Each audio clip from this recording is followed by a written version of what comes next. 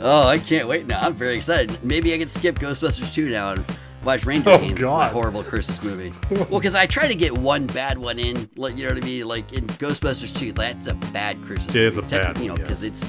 But maybe I can replace it this year. I can shelf Ghostbusters 2. Like, you sit down, you're not invited to the party, and I'm going to take Reindeer Games. Well, I'm calling it now. $10 says you go right back to Ghostbusters 2. That's very likely. Hi everybody, this is Bridget Nielsen. You're listening to Children of the Addams. Hello everybody.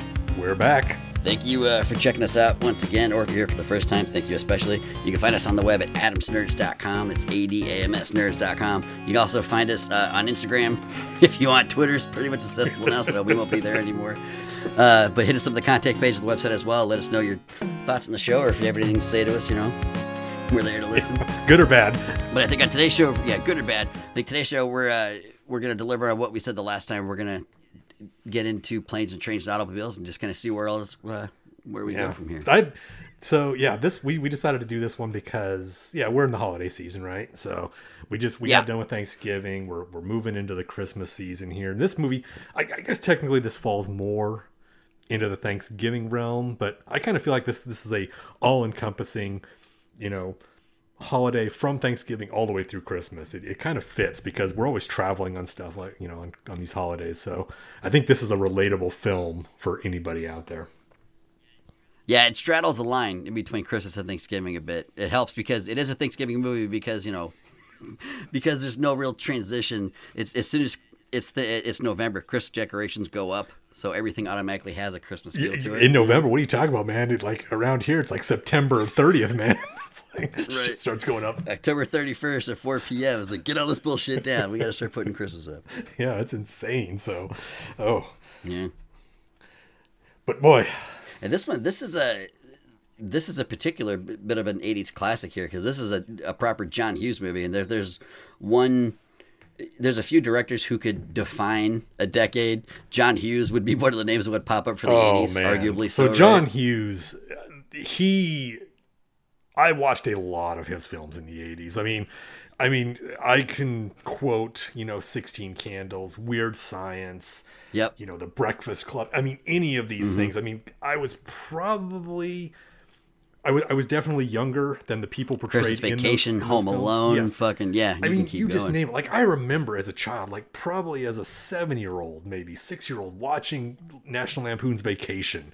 Yep. And these sometimes I look back and I was like, man, was that appropriate for me at that age to watch Definitely that? Not. I mean, because if you go back to any of John Hughes movies, by today's standards, a lot of people would have problems with what they would see in those films. Oh, right? yeah, for sure. I mean, the teenage angst, the sex, the drugs, whatever it might be, people would probably have problems with it today. But it's a product of its time, and I love it. I think it's kind of... I feel like it's timeless. I know it's not timeless because of that reason, but to me, I could still go back and watch any of those films and just... you can turn off your brain and just laugh at the ridiculousness of it. But especially the vacation movies, those are true non-thinkers. Well, at least the three, right? The first three. Oh yeah, that's fair. You get to Vegas Vacation, and I just disown. That's a bit much. It is not. Yeah, that was well after John Hughes' time, so that's not his fault. Yeah, and sadly, John Hughes is no longer with us, which is really sad because I'm sure a lot of people out there would probably say, yeah, he didn't make like great films, but he made really good films. Arguably, it made two of the most long-standing, beloved Christmas movies of all times with Christmas Vacation and Home Alone. Absolutely.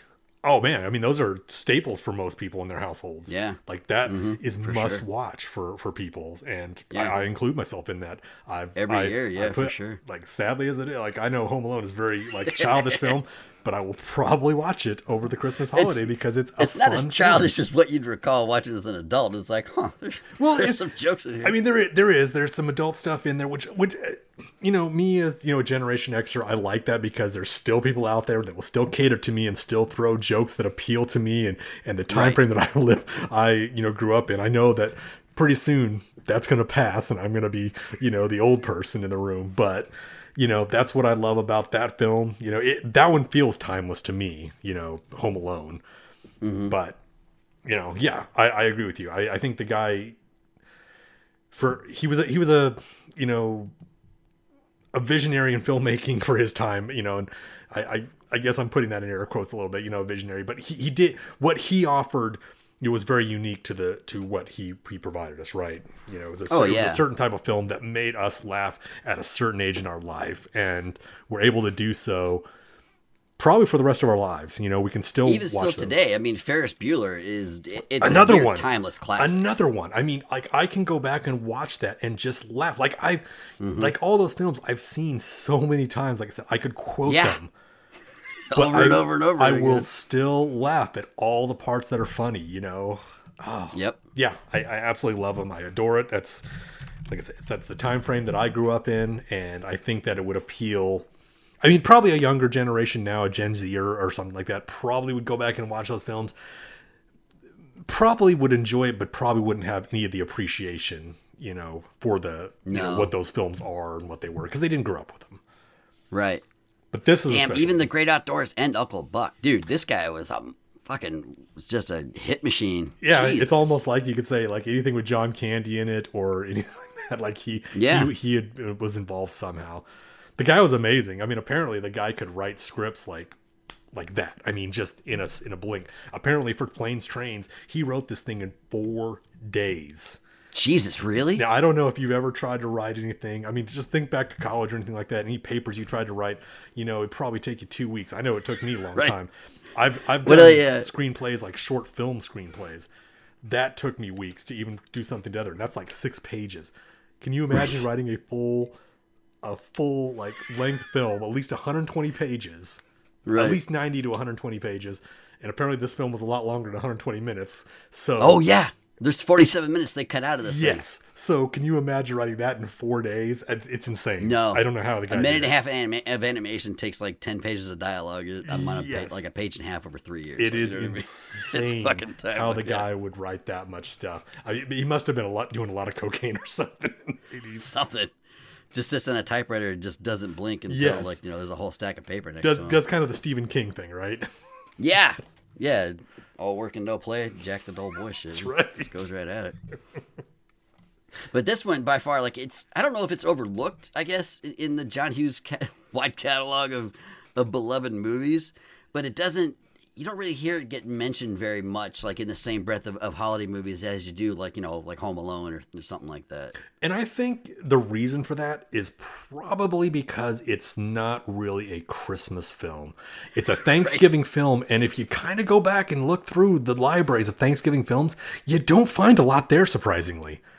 Yeah. There's not a lot there. All the holiday specials are like Halloween or Christmas, and they're mostly in the Christmas time, on all my streaming services, I am just bombarded with different Christmas movies. Like it's insane. But when you're doing a Thanksgiving thing, you're just like, oh, I don't see a lot. I guess people are watching football instead. Yeah.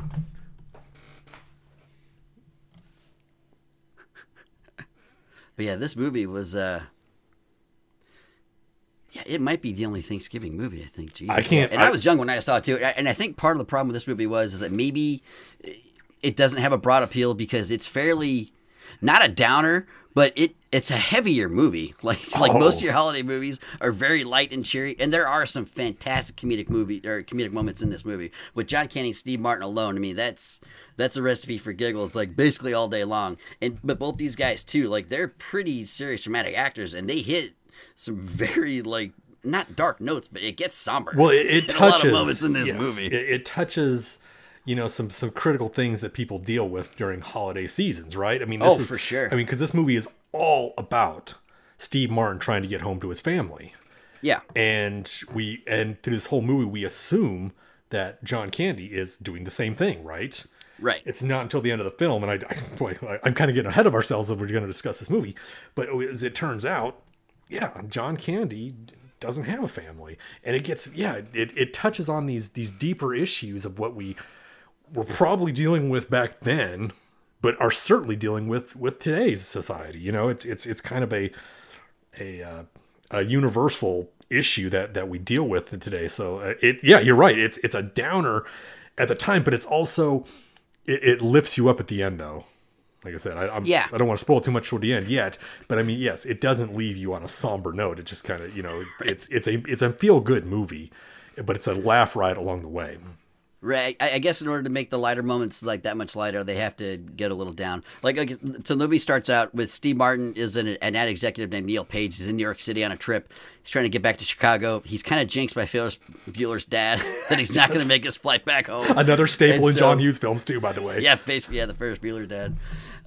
So we get what is essentially the opening scene of the movie is a foot race in between Steve Martin and almost uncredited Kevin. I don't even know if he's credited in the movie, but Kevin Bacon and Steve Martin have a foot race, all trying to race for a cab, and that starts off the frenetic pace of the movie to where it's all forward motion from here. Well, it's John Candy who screws him right away. It's already screwed because he's the one who trips over John Candy's trunk. And then all of a sudden he loses the cab, the one cab that he's trying to get to, because he's got to get to the airport within like 20. Like, I don't even know if it was possible for him to get to the airport.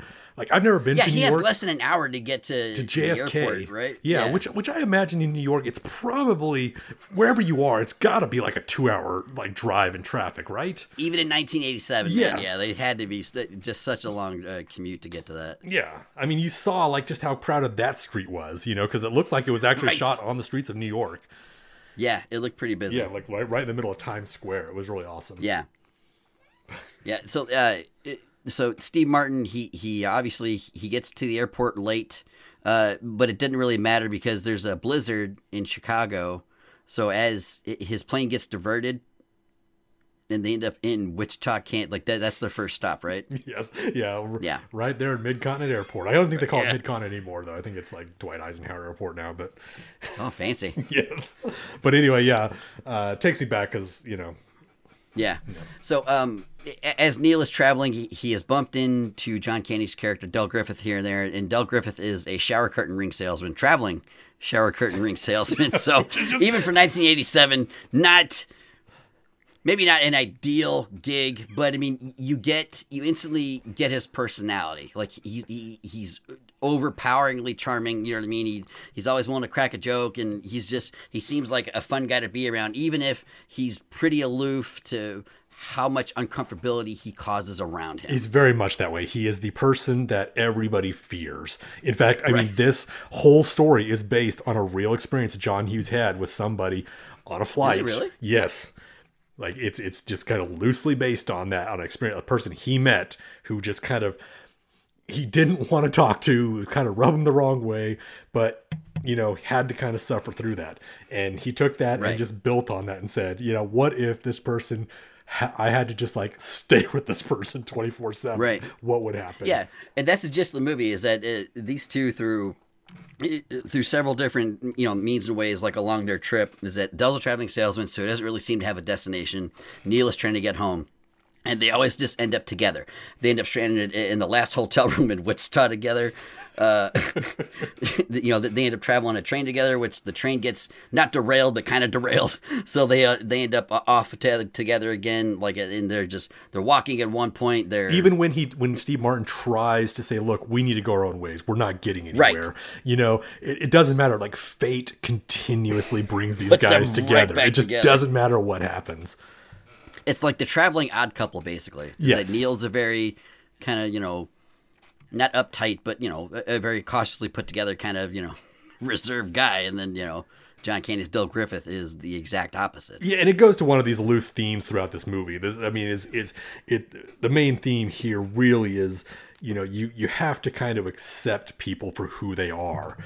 Yeah. And it more leans towards Steve Martin's character because he's so just uptight about everything about him. Like, he's the kind of guy that would put the napkin down and on a toilet seat or something like that. I mean, just the real craziness where Del Griffith, John Candy's character is just a free for all. He doesn't care. He will eat anything. He will smoke. He doesn't care what people think about him. He's just kind of a nice guy, but he doesn't have real self-awareness of what he's actually doing or how he's affecting other people. But he has a hard time kind of conforming to, Neil Page, because Neil's like, stop, just be this way. So it follows that theme throughout this film, and it's towards the end, I think we get to a point where both of them realize it's like, hey, there's more to what I see just on the surface of people. Yeah, that was in their second hotel room together. In the first hotel room together, they have a big blow up where, you know, Neil really he tells Del all about himself, and you know, as a rich white guy, you know, is what he's gonna do. And then, you know, Del offers some insight of his own, and he kind of lays some insight into Neil, and, you know, calls him a cynical son of a bitch, and, you know, things like that. And they kind of have their first kind of heartfelt moment where they start to maybe understand each other a bit. And then, you know, as the road trip goes on and the swings get wilder and the situations get more dire and more severe and more just, you know, hilarious and weird and funny. They end up back together again in a hotel room this time, but it's a much different vibe. Like they're sitting around drinking together, they're having some laughs, like they're really connecting. They really find out, like, at the core for both of these guys, like their entire motivations basically are how much each one of them loves their wife. Yeah, well, and that's really like the core of each character, is like how wildly different these two are. They're really basically the same, like, you know, at their heart. Yeah, that's the scene where, like you said, yeah, it's tying these things together, and it's actually saying, okay, look, I've begun to accept you, because initially during that scene you're talking about, Neil sells his watch. It's a really expensive watch just to get that hotel room, you know, where Del doesn't have any of that. And initially, he does not. You think that Neil has not learned a thing on this trip, you know. He's just like, I'm going into my room, like, we're done. I'm pissed, like, you burned the car up, whatever it was. And yeah, John Candy at this point is sleeping in a burned out shell of a car, basically. Yeah, but at the same time, that's when, I mean, like any other Christmas film or anything like that, you know, the heart's, you know, the Grinch's heart grows 3 times, right? Right. Neil realizes, he's like, look, he's like, this guy has gotten me this far. I got 2 beds in here. I'm bringing him in, you know, and you're right. Yeah. And then they just have a sit down. Like, they just, you know, because Del Griffith is a traveling salesman. He carries like this bag of like liquor, and, like, chips. Naturally, you know what I mean? Yeah. Just the airplane bottle. I assume it's probably like airplane bottles, like he's gotten on the airplanes and he just kind of stores them. But yeah, so they're kind of just drinking and just having like discussions about, you know, yeah, this is what I'm trying to get to. This is my family, and, you know, blah blah blah. And that's when you start learning a little bit more about John Candy's character, you know, and his family. But it's ultimately just he and his wife. You know, doesn't have kids, but, you know, Neil's got a few. Yeah. Yeah, and they're just kind of learning a little bit about each other, having a civil conversation, you know. Yeah. It's one of those life lessons that everybody can learn. Like, everybody's got somebody that they work with, or, you know, they got a family member or something that, you know, somebody it just rubs in the wrong way. But a lot of the times, you know, I think we can also learn that if we just sit down with each other and just kind of have a discussion, we can probably find common grounds someplace. You don't have to like hang out with them all the time. Like, I can appreciate Neil's problem here, because, like, yeah, all the shit that's gone through. I mean, Neil gets the shit beat at him throughout this film. So literally once. I mean, yes, gets beat up, gets picked up by his balls. Yeah, he does. But yeah, I appreciate it. But if there's that life lesson as I was talking about, you know, simply talking down, just getting to know somebody helps ease some of those problems and get over some of those hurdles that we have with people, and saying, okay, yeah, I understand where you're coming from now. It makes more sense.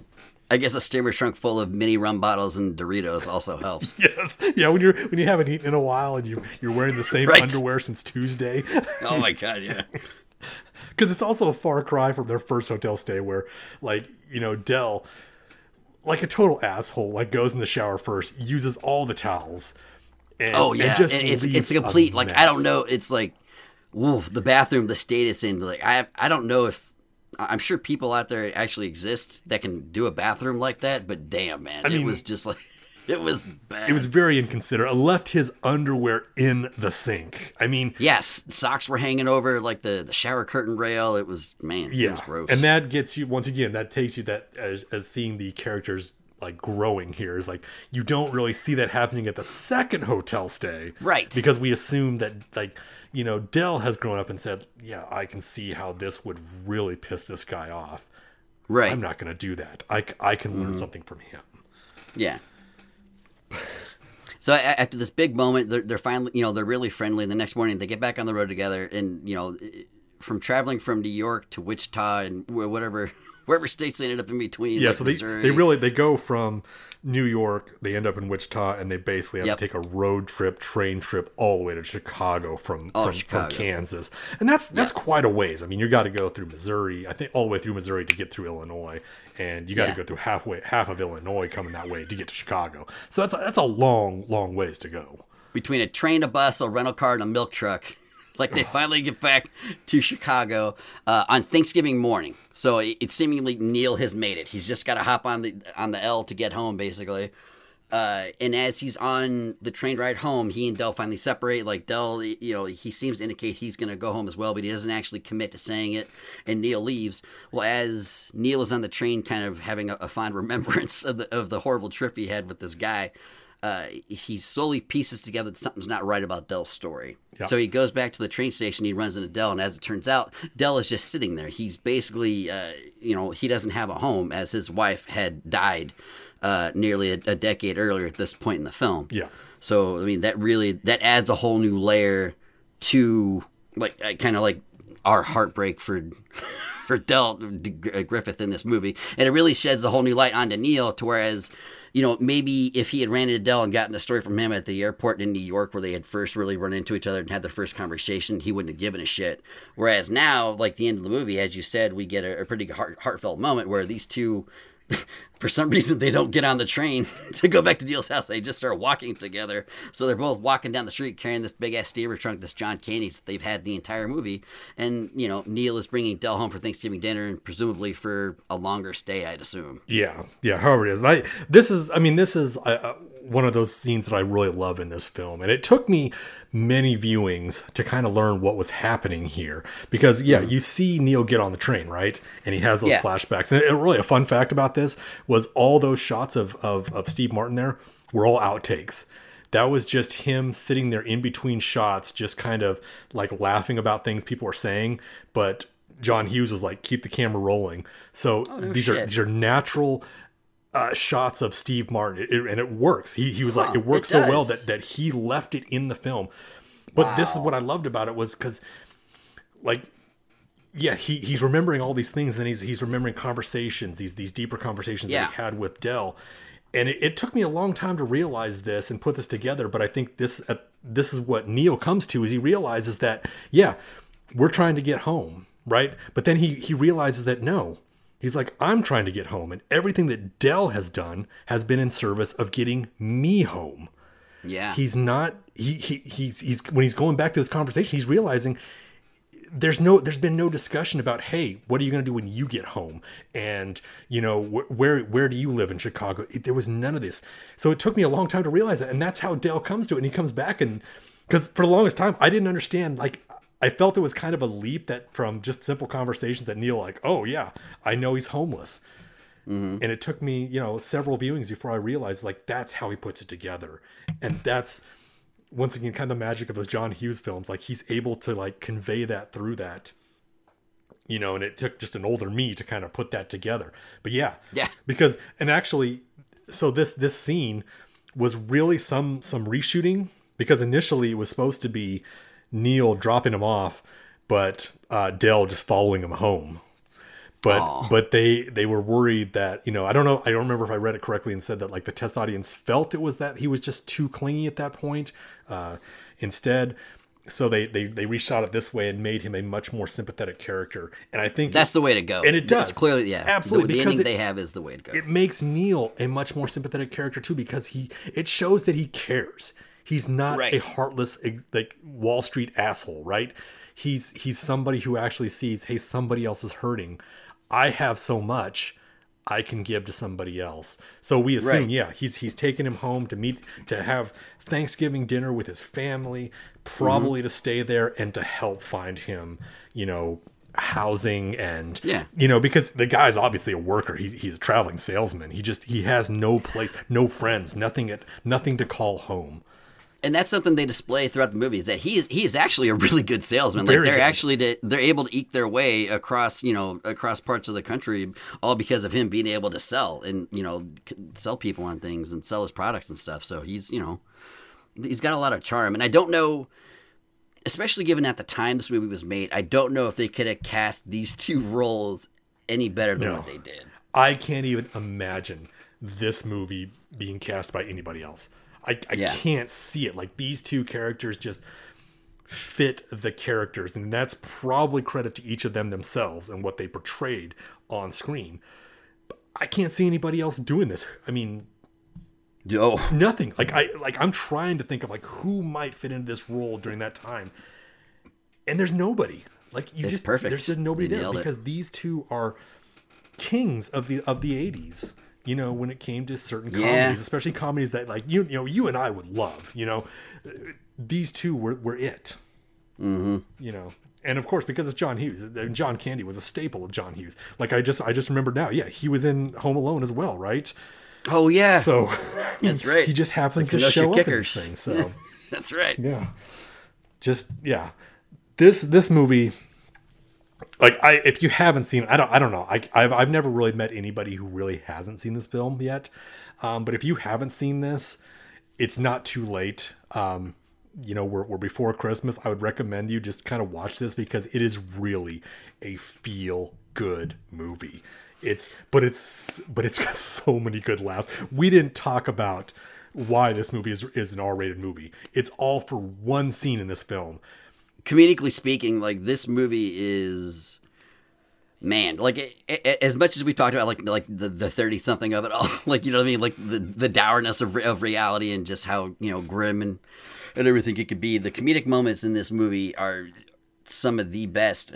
Like, you'll find some movies, like the scene you're talking about in particular. The whole reason this movie is rated R is because of one tirade that, if you've Googled Steve Martin or looked up Steve Martin on YouTube, I'm sure this clip has definitely popped up like in the first page or two. Do you know how many times he actually 18. drops? Okay, he says fuck 18 times. Bucks, yes. I mean, and how long of a period too? It's only like a minute and a half or something like that, isn't it? It's probably under that. It is probably within 30 seconds to 45 seconds. Oh my god! So this scene is classic. Like I said, like you were just saying, you Google Steve Martin Planes, Trains. I guarantee this will be at the top of the list because it's just so perfectly done because he uses it in all its forms: verb, noun, adverb. You know what I mean? And he he's, has everything because he's playing against Edie McClurg. And if you don't know Edie McClurg, if you've seen funny. Ferris Bueller or any TV show in any the 80s, Cheech and Chong movie, she's been in. Yeah, it. she's there. She's a hilarious character actor. Yeah. But yeah, she's just playing this innocent car rental, customer service rep, and very Midwestern. Yes, and Steve Martin, he gets dropped off at his rental car. The car's not there; it's been stolen. He has to walk back across the entire runway, which by today's standard, like, he would never have been able to do this. But no fucking way. He walks across basically the runway, gets back there, and just unloads on this innocent person. Yeah, he's there to pick up a car, and she tells him, like, "Sir, we're out," and then he just, he launches into it. Yeah, you feel so bad for Steve Martin throughout this film. I gotta say, like, you can relate if you've ever had just a horrible time. Like, if you've just been on, like, trying to travel on the holidays and you've had your flight canceled or delayed a couple hours, like, just think how pissed you were then. But this movie takes it to 11, about, like, everything that can go wrong will go wrong in this film. But it's all in purpose of the plot. It moves the plot forward, and you just laugh as you go. I can't recommend this movie enough. I love this film as a holiday movie. Anybody, watch it. You will have so much fun with it. I promise you. Yeah, it's fun. That's a good way to put it. It's a fun movie. Yeah. So many good. I mean, just the cast alone in this thing is tremendous. Yeah. Yeah, a pretty small cast too, and this one did pretty well. Like, it was obviously very cheap to make, and it ended up making like almost $50 million at the box office too, which is even by standards 1987 was really good, especially considering for how little they actually made this. I'm sure most of the budget went to just paying Steve Martin and John Candy. I'm amazed that it only cost $15 million to make, because these guys had to move around to find places where they could shoot where there was actually snow on the ground. Oh yeah, they were moving. That is a for sure hard thing moving. to do. I mean, can you imagine moving a whole film crew to No. certain place, and then like when To you find a chase place, snow. yeah, you better hope it's like, okay, I can shoot here, number one, and number two, we got to get the shot before the sun is wrong and the snow starts to melt. It's Yep. crazy how much went into this film. And for all of that, like all the stuff you hear about this film, to see what really came out the end is just a credit to John Hughes and everybody who worked for him, including, Martin and Candy. I mean, everybody, I think, worked their asses off on this thing to make an amazing film that, like I said, stands up today. I think it's as funny as it was when I remember watching it back in the late 80s. It's just great. That's fair. It's just phenomenal. And it's a pretty tight runtime too. It's only like a 90-minute movie, but now thanks to Blu-rays coming out every couple of years, like everything's got a special edition. But now apparently for this movie, they shot way more than what they included in the movie. There's 47 minutes or something like that of deleted scenes. Yes. Like they just put out. So I might have to try to dig around YouTube and find those to see how much, is there a new cut of the movie, or do they just include the deleted scenes as an option on there? I can't find any new cut of this thing. There are other people out there speculating that like there's the films out there, but they don't have anything cut and made for anything else. I'm sure somebody out there has to own this thing, and I hope they do, because I want to see it. Because there's like Michael McKean in this thing. That guy's third or fourth build in this movie. There is supposed to be way he's more in the movie to, for like a minute and a half, his story. right? Yeah, there's way more to his story. There was a subplot about Steve Martin and his wife, and how his wife thought he's out cheating on me. That's why he hasn't come home. Yeah, really? There was supposed to be a subplot there. Like after their car burns. Jesus. Neil and And Del, they end up at a strip club before they get in the cab. It's all sorts of stuff. Like there's supposed to be a whole lot of hilarious scenes. We've seen the one of him just eating the hot dog. I mean, and smoking, and shooting the chili bean off his belly. I mean, he's great. Just little things like that. Like I would sit down. Like I have a hard time sitting down for 3-hour cuts of things or 2.5-hour cuts of things. Anything without a Hobbit, yeah. I would do it for this. I would absolutely do it, because it seems like it would just be one ridiculous prank after another. It's just, I would love to see it if it's out there. So I guess we just got to keep a lookout for it, right? Eventually it's going to show up, I'm sure. Yeah. Right? I mean, who wouldn't want that? I'd be really curious to see that. Oh, yeah. I'm really glad they didn't include any of that other stuff. That would have really made the movie weird. There's some weird stuff. There is, yeah. What it was right to cut them out. And I think, that's what a good editor will do for you. They'll actually look through and say, well, this doesn't quite fit. This is slowing the pace down. Okay, let's cut that editors matter. That's what you're saying. That's a big takeaway from this. Yeah, you need some good editors. You need some good test screenings, and right. And you need a good director who's willing to trust, his people that he works with. So, yeah. And John Hughes is one of those. Yeah, really, really solid movie. Absolutely. I'm gonna have to do some digging out to see if there's actually any more Thanksgiving movies to include, because the only other one that's leaping to mind is one about a killer turkey. And, Thanksgiving? Thanksgiving, yeah, that's the one. Yeah, I didn't want to use the title, but thank you.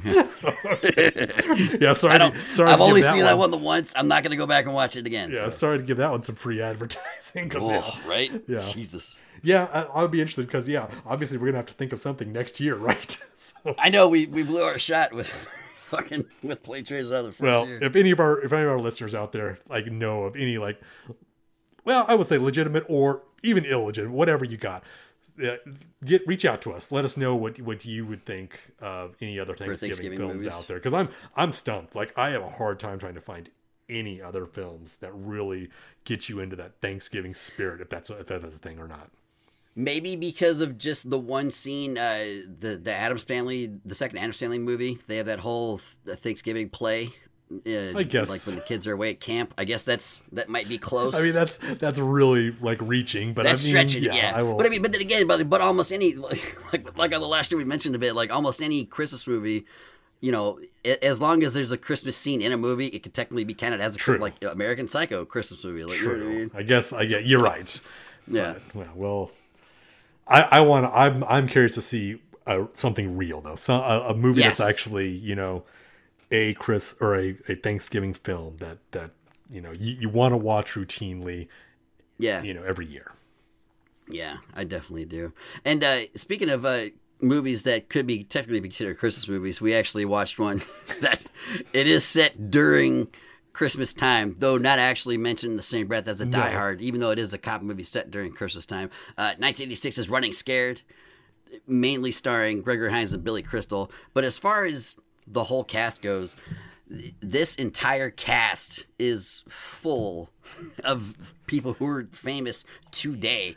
And, and even back then, these were a lot of younger names, not even younger names, like maybe lesser known names, but now especially, like, given how big some of their careers have gotten, just on paper, this is a ridiculously good cast. Well, big is a stretch too. I wouldn't say any of these people that were in this film were just exploded on the scene. Dude, Joe Pantoliano is fucking everywhere. Yeah, there's few people. Yeah, he's an interesting character in this one. But I was he is. It's Jimmy Smits too, man. Baylor that guy has been on it. True. Dexter, fucking Sons of Anarchy, Dexter, like any Star goddamn Wars. movie. Fucking A, right? He's out there. But it is funny. Dan Hedaya. We do have like kind of a loose crossover from our previous film we just talked about there, Planes, Trains, to this one. Larry Hankin. He's oh shit, yes, that's right. He played I just recognized the voice when I was watching this movie, and I was like, that's him. That's Larry Hankin. He was also in Home Alone. He was in what? That's right. He was in. He was a cop in Home Alone. Yeah, he was Home Alone. I mean, I remember he was in a couple episodes of Breaking Bad. Yeah, he was Seinfeld.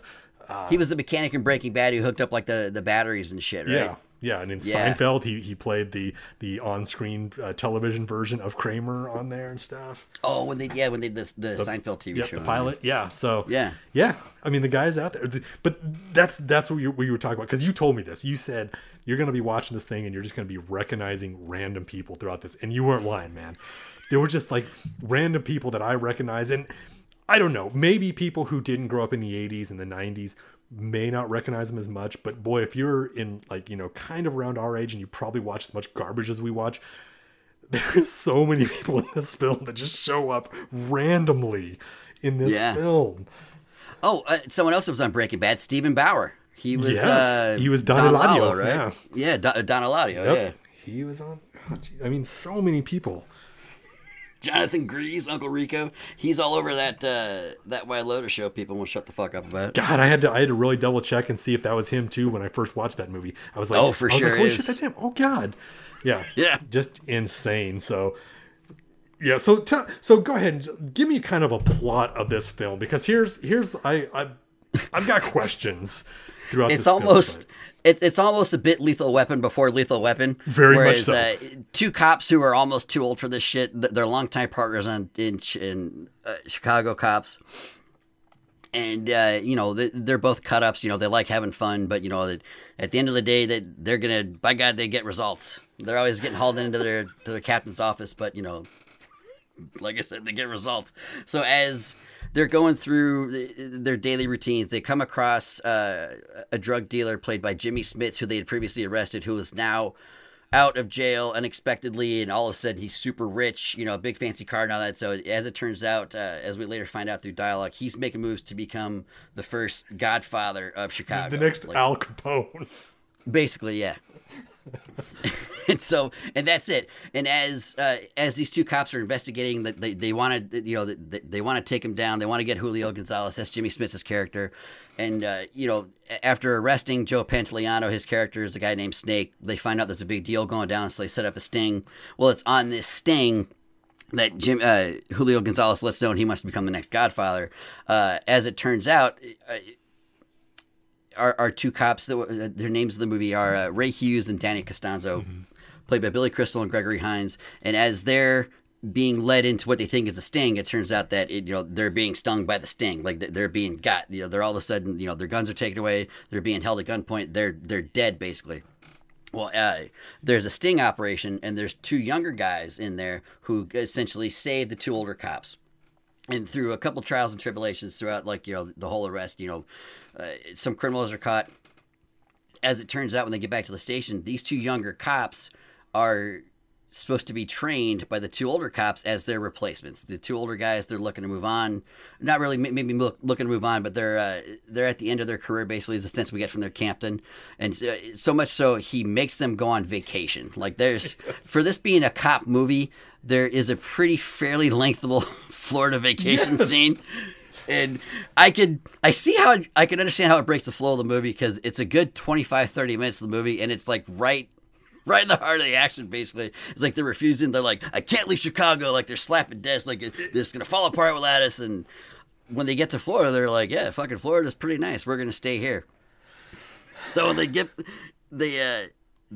end up buying a bar, and their plan is to just go ahead and retire as cops, or like they're done with it. They don't want any part of it. When they get back to Chicago, it turns out that Julio Gonzalez is out on bail, and that pisses them off to the point where they're like, we're not going to retire just yet. We're going to get this guy first. And that's how the movie goes, is that their whole mission is to take down Julio Gonzalez. And through, I don't want to spoil the movie for anybody, but there's a couple twists and turns. The big shootout happens at the State of Illinois Center, big final gun battle and all that between our heroes and the villains, and the movie ends as it does. The good guys win and all that, and everybody goes out on a laugh and everything. But I think as far as this movie goes, it's got its charms to me, because while it is an 80s cop movie, technically, it's not an 80s cop movie you'd be expecting, like, especially from the two stars of the movie. Like, neither one is an action star. Like, neither one is a Stallone or like Schwarzenegger or nothing like that. So the action scenes in the movie are at a believable level, I guess, for people who aren't. But but even like still, what's a believable level? Like, they're not doing Die Hard motorcycle jumping over helicopter scenes in this movie. No, like, I mean they're on ropes or something, and there's some okay, yeah, cars I guess running around. But I mean, I guess that part was kind of dumb. I guess it's not as over the top action as some other 80s movies are to me. Yeah, you know what I mean? I agree. So for me, this movie, when I was watching it, I just had this kind of epiphany is like, this is 48 Hours. 2.0, right? It completely takes from that movie from 1982. If you haven't seen that one, it kind of, I would say, kind of starts the buddy cop thing, the odd couples together, but it's really hilarious. It just works. Eddie Murphy and Nick Nolte, I recommend going to see that. But this movie kind of 1982. 82, yep, Jesus way back. Christ. Because look at the similarities here. I mean, this is both taking SNL alums, right? You had Eddie Murphy in 48 Hours, and you got Billy Crystal coming into this one. One's white, one's black. And it's just taking that odd couple thing and putting them into random scenarios as Chicago police. And I want to just piggyback on something you said earlier. It's like, by God, these guys are going to do anything they can to bust this Julio Gonzalez, because you watch this movie through the lens of today. Where we live in a world of police accountability or attempting to make that. Like, these guys are just like, I don't give a shit about reading your rights. I'm going to steal from you. I'm going to do whatever I can. I'm gonna lie. I'm just gonna jack you up into this, which I don't know this for a fact. I've never been a victim of this one, but I'm sure some of this still actually goes on in the real world. Oh yeah. Just watch a documentary, man. Yeah, I know this stuff happens, but it's just like, it's the epitome of what 80s cop films were. It's just this idea that cops are just out there to be the good guys, and whatever they have to do is in service of the greater good. So we should just let them do it. Mm-hmm. So I was really watching this, and I was trying to unplug myself from the modern day sensibilities of this. And but it's hard. I'm just like rolling my eyes every time. And it's like every 4 minutes something else is going on with these guys, that these guys are just like, I'm just going to kill somebody, like Gregory Hines when they're getting held up at gunpoint by two amateur muggers, but they're just like, oh, you threatened us, can we shoot this guy for this, and I'm just and I'm just like, oh man, It's like, whoa. Like, yeah, I mean, this is Chicago cops, too. Chicago has a pretty rough reputation for cops and police violence, so... There was more than one joke thrown their way, Billy Crystal and Gregory Hines' characters, about maybe being too aggressive while interrogating a suspect. Yes! It's like, holy shit, man. Like, what are they doing to the guys they're talking to? They're just, like so flippant about, like, oh, yeah, I get shot all the time. You know? Right. It's just like, this is not real world, guys. Like, come on. But... You're right. So yeah, you go through this whole thing, and I was confused. Like, I was waiting for the plot to really kick in, and I kind of realized watching this movie doesn't have like a very solid plot at all. Nope. This is we're gonna watch these guys play off of each other and have a lot of good times. And that's exactly it. If I can give this film any credit whatsoever, like the highest praise I can give to it is the chemistry between Billy Crystal and Gregory Hines. I mean, these guys just play off each other so well. Like, every time. Like, you actually buy these guys have been partners for like 15, 20 years. Yeah, like, I feel like these guys have been lifelong friends the way they talk. Yeah. I mean, they are just... It's so much fun. I mean, apparently they had really good chemistry off screen, so it really comes through on the film. So it's what kept me engaged in this movie. Because everything else, like the storyline, like I'm watching Dan Hedaya. Razor thin. Yeah, he's trying to play the mean cop, but he's really not pulling that off. They're trying to make this storyline too about this kingpin, right? Yeah, we busted him, and hey, I see he's out on bail. So what are we gonna do? We just have to go bust him for something else. Right. And they never explain how he went from street thug to kingpin overnight. Like, there's no... Plot holes? Yes, yeah. Like, I gloss over that shit, nobody cares. It doesn't make any sense. Look how handsome Jimmy Smits is. It's like, okay, he's pretty handsome. I believe he could do it. But obviously, yeah, he's turned into this kingpin. He's driving a Mercedes. Yep. But he's still hanging out with Joey Pants, right? This who's a guy named... Thug. He looks like he lives in the same building where Chucky did before he died. He became a doll. Very much so, yes. Yeah. But he's still living in that little tiny thing. But because he's living in this shithole neighborhood, he just hands off 50 G's to the guy in a briefcase. Which makes totally believable. Yeah, just ridiculous beyond all sense. And they go over, they just like take the 50 G's from him, right? Yeah, the cops steal from this guy right in front of him, and then threaten to have him beaten by his neighbors. Yes. Like, man, this is wild. If you're I know you've seen this movie a million times. Like, this is the first time I've ever seen this, and I'm just watching this. And I'm like, okay, where's the plot building? Where's the plot building? They take him back to the cop, the station, right? And they have like interrogate him. You're gonna tell us where your sources are. Yeah. So I'm like, okay, this is gonna build something. And then it's like, well, it's not. It's like they go to a funeral. And why the fuck are they in Florida all of a sudden? What happened here? Yes. Like, they go through all that stuff. They have their shootout on the boat. They get set up on this thing, and this is where Joey Pants meets his end.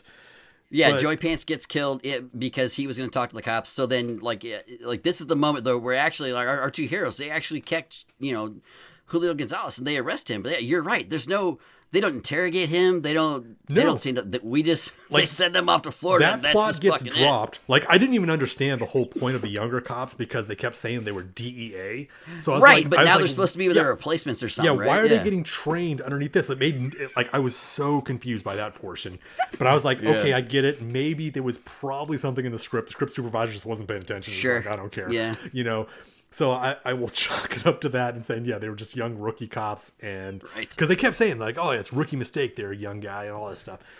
Right. But yeah. And then all of a sudden. you guys they were just as reckless as you were at that age. Just like, okay. Yeah. Get it. So all of a sudden, then it's just like, boom, we're in Florida. And I'm just like, what the fuck is and there's no cop stuff in Florida. These are just two guys hanging out on the beach, drinking and shit, playing volleyball and riding mopeds. Like, good screenwriting here is where you tie this together and say, oh, I found his, like, Julio Gonzalez's source down here or something. Be like, here's why we're really down here. Like, and this actually, or something happens. Somebody gets shot down there. Something happens that leads our characters to say, I have to go back. Because all they're doing down there is like, hey, we should buy a bar down here. Like the whole purpose of the thing is just Billy Crystal's character is trying to convince Gregory Hines, hey, we need to buy a bar down here. I mean, not to mention, like, one of his selling points is like, hey, we just get shot at. screw this pension that we just have to do 4 more years. I don't care who you are. If you have 4 years left to retirement pension, you are not giving that up for shit. Fucking A, right? Like, yeah. You're being like paid out the rest of your life. You're not giving that up. But he's just like, yeah, let's give up that pension and let's just move down here to South Florida. I think they're in Tampa or something, right? Key West. Key West. Okay, they're in Key West. And yeah, they end up securing funds for the bar. On roller skates, no less. On roller skates and belly shirts. Like, I don't understand how they get this loan, this small business loan, but we just go with that too. It's like, yeah, well, especially with all their experience in running a business. Yes, yeah, their experience of living in Chicago, no less. Right. Not I think the most grating part of this entire scene, though, like in Florida, like they spend some time in Florida, but a good portion of it is set to a theme song, and it's fucking Michael McDonald. Yes. And Christ, man, like, I know this song. Yes, he's a pretty 80s singer, but damn, dude, his yacht rock at this fucking scene is so goddamn annoying, man. Oh, it drives me crazy every time I watch it. To me, what this feels like is, I think the cast and the director and some of the crew got together and said, we could use a vacation, so we'll have to go shoot on location in Florida for a couple of days, because they were shooting on location in Chicago, it looked pretty cold. I mean, in the wintertime. Yeah, I did read that some of the days that it was supposed to be snowy, they didn't have snow, so they had to use foam, to make fun. that. But still, if you ever been to Chicago, anywhere near the wintertime, it's cold as hell there. So yeah, it fucking sucks. I guarantee those guys just went to whatever studio produced this Key thing West, and just said, hey, we need a few days down there. And that's all they did, is they just shot a bunch of shit, and they were like, well, we've got to fill the movie with something, so let's put this. They look like they had a great time. They went deep sea fishing. Fucking, it's like, this is a pretty good job. I mean, they went out there and they bought random T-shirts and stuff. So, just ridiculous. I mean, like I the only reason I enjoyed that scene is because of the chemistry between those two actors. For sure, because they look like they're actually having fun, which, yes. I mean, given they probably were actually having fun, so it wasn't too hard to act. But when they get back to Chicago, it's obviously still Chicago.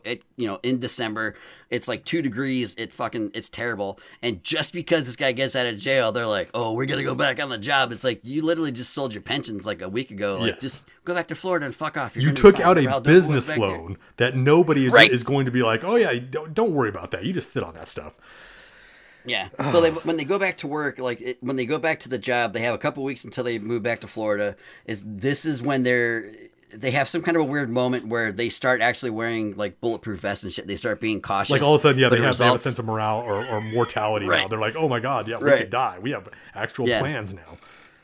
And Billy Crystal gets shot at this point, right? By one of the younger guys. Yes. As soon as he gets back in Florida, like he gets shot right away. That'd have been the sign of like, okay. Right. Like these guys we gotta go. Let's go back to Florida. Goddamn cavalier. They're like, my partner is like, well, it could have been you. Right. Well, he was standing there, asshole. It's like, what the fuck is this? I was like I like this thing, man. I continuously was having a hard time unplugging myself from the modern day and saying, fair. Like I know today, like if anybody fires a shot as a cop, like that's it. Everything stops. It's like everybody goes on suspension, and it's just these guys are just like, oh, I shot each other. We're just like, we're just going at it. Oh, it's just ridiculous. But I still don't understand. Like, they're trying to connect Julio, to drugs being brought in from Colombia somehow. Yes, and I don't understand where they're doing this. It's just like, I feel like what's they're just the connection? Randomly showing up at places. That's why I was like leaning on you for this one, man, because I was like, was there something I missed out of this thing? Nope. Okay, nope. So you saw every second of the movie just It's just like these young rookies had found this house and they were going to do a drug bust and... Yep. That's it. They don't actually... Why this kind of separates itself as a cop movie? Because it's a cop movie that doesn't actually show any cop shit. No. Like, there's no detecting being shown in this movie whatsoever. It shows they just show up places like, done. Yeah, it shows you what an 80s cop film is known for. An 80s action film is like shooting guns. Yeah. But that's about it. Yeah, there's no real detective work going on here. No. Or if there is, because somehow they also track down a smuggling operation. Like they somehow learn that his drugs are coming in from the airport. Yep. But somehow there's a fake airline coming in that was a decoy, but somehow they figure out They figure out the decoy after they busted the decoy. They went back and found a statue in a suitcase, and it broke. And they somehow figured out the statue was made of cocaine. And let me just put this out there on this scene, because this scene made no sense to me either. The father and nun, Catholic father and nun, were bringing in these things for Julio because they were like, oh, Julio gives us lots of money for our workout in Colombia. So we bring him knickknacks. So they bring him all this stuff back. And tell me why were these statues filled with sand? Oh, I don't know. Because it was like the big moment. Like, they break it open and they're like, oh, what's in here? Oh, yeah, like a Russian nesting doll. They're supposed to be just bags of cocaine. They're like, we got you, Julio. Yeah, and then it's like, oh, there's sand in here. And it's like, oh, we got you. Yeah. You know, and I was just like, why were they filled with sand? It didn't make no sense. Yeah, I don't get that. And then like literally, like they break one and it chips away, and they're like, "Oh, that's not plaster, that's cocaine." It's like, well, how the fuck? like they know that too. Like they're like tasting it and stuff, and it's just like. Yeah, that's one thing that's weird about cop movies from the 80s. Like you always see them taste the drugs. Like, what the fuck are you doing? Yeah, like Axel Foley when he finds it, like he's dipping his finger in there, tasting it. It's just like, dipping a pinky, licking away. It's like, what the fuck? Yes. I'm just like, what the hell, man? It's oh god. But yeah, but then it does take us to the quote unquote action scene of this film where there's a big car chase that ends up on the elevated train lines. That was pretty cool though. Which I get it. All they did is they just put a camera on the front of a train and let it drive around Chicago. That's definitely all they did. But it was kind of cool watching it. Like I don't know how anybody's tires would have held up to that. Apparently they went through like 3 cars, doing the shots that were actually on tracks. Yeah, it like just rips up the tires. Yeah. But it does have a good ending where they like the car gets like Julio's car gets smashed up, underneath a train and stuff like that. But yeah. But I don't remember. But he gets away. They get away, right? Yeah, Julio gets away again, but they manage to capture all of his drugs.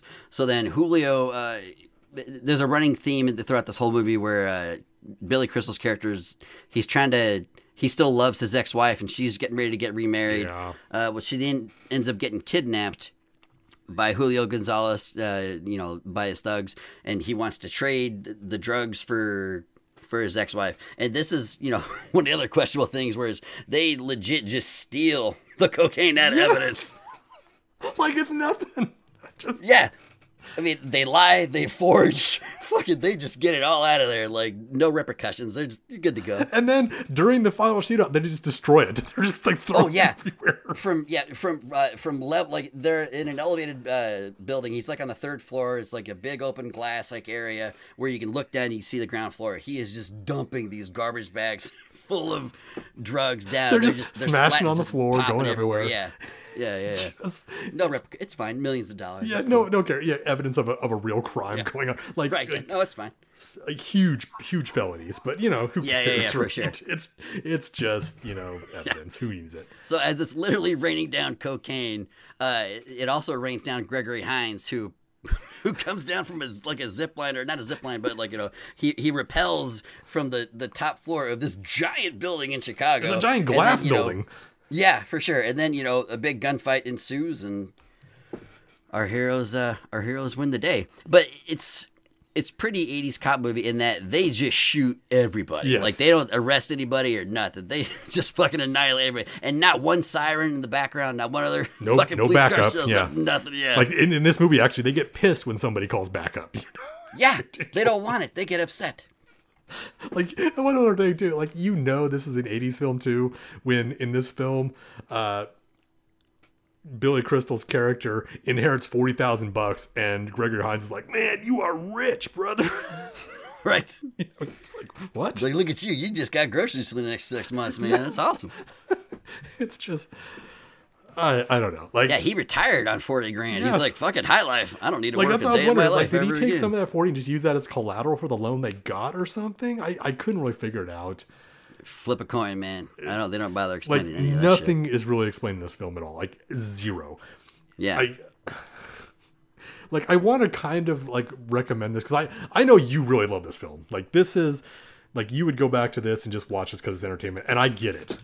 I've seen it a couple times this year already. I get the entertainment value of it, But I wonder if this is a film that I would ever really be able to go back and watch again, because there's probably not. Like the plot is it's razor thin, man. Razor is maybe saying it's too wide, man, because it is like I get it's what one they're of those trying movies to do. to where you're not. If you could just sit and just enjoy what you're looking at and not think at all, like try to watch it like the first time you watched it, maybe like if you were like 12, you know what I mean, where you don't maybe consider plot too much. Because I don't know about you, but I was a pretty dumb kid, so like I didn't consider plot, nothing, everything Neither made did sense. I. I was fine. Yeah, So when we were in the I try 80s to take that approach now. Is like watching these older movies again these days. Is like don't watch it too critically. And that's a lot of things we watch. I'm gonna absolutely detest. Yeah, you're if I right, think and that's about the plot. thing. I think that's the thing I have Yeah. the hardest time with. I did. It's hard, man. You're right. I did. myself. Yeah, it's really splotchy. I guess it's the fucking plot in this. Yeah, it's because- really splotchy. You know, I generally don't have a problem going back to Lethal Weapon, which is only a couple years later, Right. or even hell, the next year it came out. It was the next year, yeah. And I get it. Like even in that movie, the everything is kind of paper thin and kind of ridiculous. a bit. Yeah. But I guess they just the action's better, maybe. I think. yeah. And maybe that's what it is. Is it? Yeah, and it I saw that when I was a kid too. So I mean, maybe that's why I have an affinity for that film. Yeah, I saw this one pretty young too. But Running Scared. Yeah, this one, when I like watching it now, I'm just kind of like, oh, I don't know.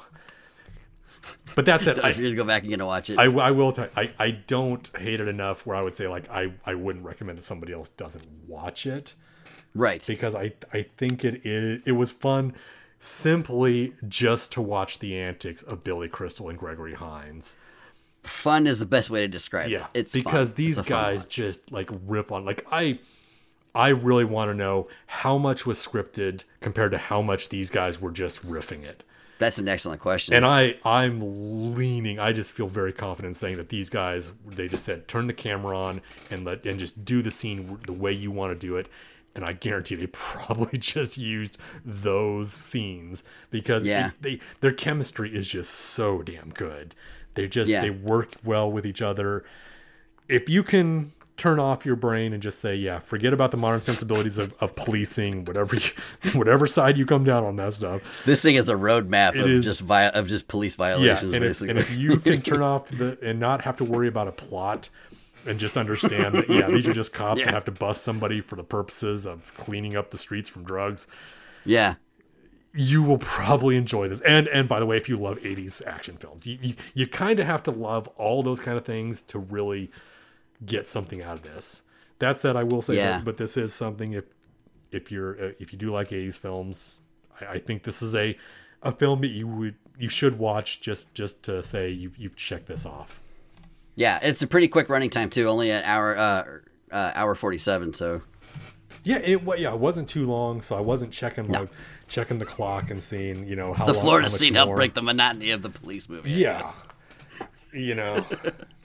I mean, like I get like I love a lot of 80s crap, I guess I can say like I probably like Lethal Weapon because, Shane Black wrote that thing instead of, Did he really? You didn't know that? No. Oh, yeah, Shane Black, Monster Squad, everything Really? else, man. He's Predator. even in the Predator, yeah. Yeah. Got to star in that one, so Damn. Yeah. No shit. yeah. Look So at that. Maybe that's why that film works for me better as a Christmas, action film. I mean, he's from a better. the I 80s. want to say whoever wrote Running Scared might have primarily written for TV. Yeah, and I'm looking that up now and seeing who was actually the writer. Gary DeVore, and screenplay by Jimmy Hudson. Who actually is? He also wrote Raw Deal and a bunch of TV game shows. Ooh. Okay. Yeah, the screenwriter here does not have a lot of stuff on his Yeah. credits here as screenwriter. So writing and editing, I guess, are really key for a good movie. This is the big takeaway. Yeah, but I guess if you're in the 80s and you're making an action flick, as we know, we've discussed other films on this show. Right. You don't necessarily have to have a great screenplay to have an entertaining 80s action film. Right. And that I think that'll be my final thought for this is this was just an entertaining film, and that's what it was. It was fun, yeah. Yeah. Oddly enough, growing up around my house, we watched Die Hard on Thanksgiving Day. Die Hard wasn't. We didn't watch Die Hard. Even though it was a Christmas movie, like that was the Thanksgiving movie we watched. Yeah, that is definitely a Christmas film to me. For sure, but like that, it always conjures like thoughts of Thanksgiving to me because like as soon as like the bird went in, fucking John McClane was there to save the day, basically. I guess so. I mean, yeah, I'll give you that. I think that should be something we can discuss on a future episode here for holidays. Okay, so speaking of which, I know we kind of mentioned this briefly, like off air. Like, would you, if we do Die Hard 1, do we necessarily have to do Die Hard 2, or would it be more entertaining if we just skipped 1 and went right to 2? Oh man. So not to show my hand too much on this, but I will say that Die Hard 1 is an incredibly awesome film, and then Die Hard 2 is like everything I want to laugh about what the thing became. Die Hard 2 has it's totally like, there are some moments. There are some moments, but there's a lot of ridiculous moments in that film. I could watch both of them because I could, but I'd prefer to only do one if we have to. Because I mean, no offense to William Sadler, I don't want to see his ass again. No, you don't want to do that. You know what I mean? Yeah. Yeah. If I was gonna pick one, I would go with the first one myself. I mean, if we're gonna see like a weird naked guy doing Tai Chi, could we at least do fucking Martin Sheen from Apocalypse Now or something? Just instead of doing Die Hard 2. William Sadler is no Alan Rickman, so that's all I gotta say. Yeah, Alan Rickman was pretty fucking great in that movie. God bless him. I love it. I'm looking forward to the Die Hard watch. Very excited for that. So we'll get that in for Christmas as a Christmas bonus for everybody. Because I would like to. I want other people's opinion out there. Please write us and let us know. Do you consider Die Hard a Christmas film? I kind of feel like majority of people are going to say that it is a Christmas film, but I would love to hear people's argument on both sides of that. For sure. Because it is always ongoing with other people I talk to. Yeah, it really depends on the person. And like I said, too, like, even if it just nudges Christmas, you could technically give it. Yeah. And that's where I always have a hard time. Is this actually nudging this movie, or is this movie like really just engulfing it? I feel like there's some criteria that's got to be involved with it. But yeah, I've listened to many people, talk about it, write about it, whatever. And everybody's got great points on both sides of it. So it's I will say I come down on Die Hard as a Christmas film, and it's definitely worth a watch for the holidays. For sure. So we got that one coming up. Are there any others you want to do? Of Christmas? Are there any ones like you watch in particular? Is there one you watch that maybe like a lot of people don't? Like Christmas for Christmas? Yeah. Probably not. Yeah, I don't really have a lot in the Christmas library that I would watch myself. You know what's one movie that I think they initially billed as not. It was being marketed as almost like not a Die Hard replacement, but in the Die Hard, like, this is a big action movie for Christmas time, you better buckle your fucking seats, that you haven't really seen since it's released because it's not streaming anywhere ever, is Reindeer Games, starring Ben Affleck. I saw that a long time ago. I don't remember a thing about it, but... I remember it being bad. I know That's that. All I remember. Yeah. I remember it might have been one of those where, like, we actually rented it like on a tape, maybe. I don't know. I definitely rented it on a tape. I can't tell you, like, even like holiday movies I haven't seen advertised in forever, or like anytime HBO Max, like, look, here's all holiday movies we recommend for you, or same with Amazon, Hulu, whatever the fuck. I have never, not once in the past 15 years or whatever, had Reindeer Games recommended to me as something to watch. And that's probably for good reason. Did the studio just bury that movie entirely after it came out, or what? Just stick to the traditionals, man. Watch Charlie Brown Christmas, It's a Wonderful Life. You could watch that. Frank Capra. Like, it is cheesy as hell, but it's a great holiday movie.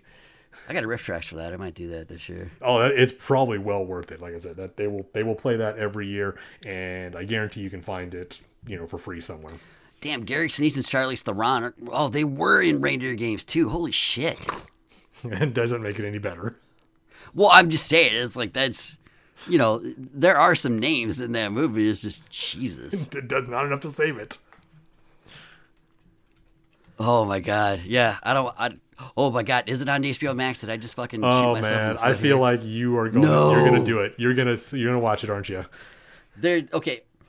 Where I'm looking at online to look up, because I wanted to see, like, oh, what about this movie? There's a link that says open on HBO Max, so I don't want to hit it and find out for sure to confirm that this fucking movie is available to stream, because odds are, if it is, I'm probably gonna watch. You're gonna have to watch it. Yeah. Oh shit. I don't know if I can do it myself because, like, if I'm gonna watch anything for the holidays.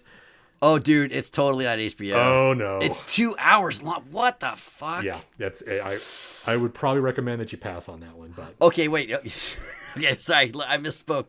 There are 2 different cuts on HBO Max. There's an hour 44 regular, and then there's a 2 hour and 4-minute director's cut. Well, as a true movie reviewer, you have to watch both. Have to watch the make a director's cut. comparison. Oh, to compare? Yeah. Oh shit, dude, that's like 4 hours. Affleck, man, that's a tall order. That's a very tall order.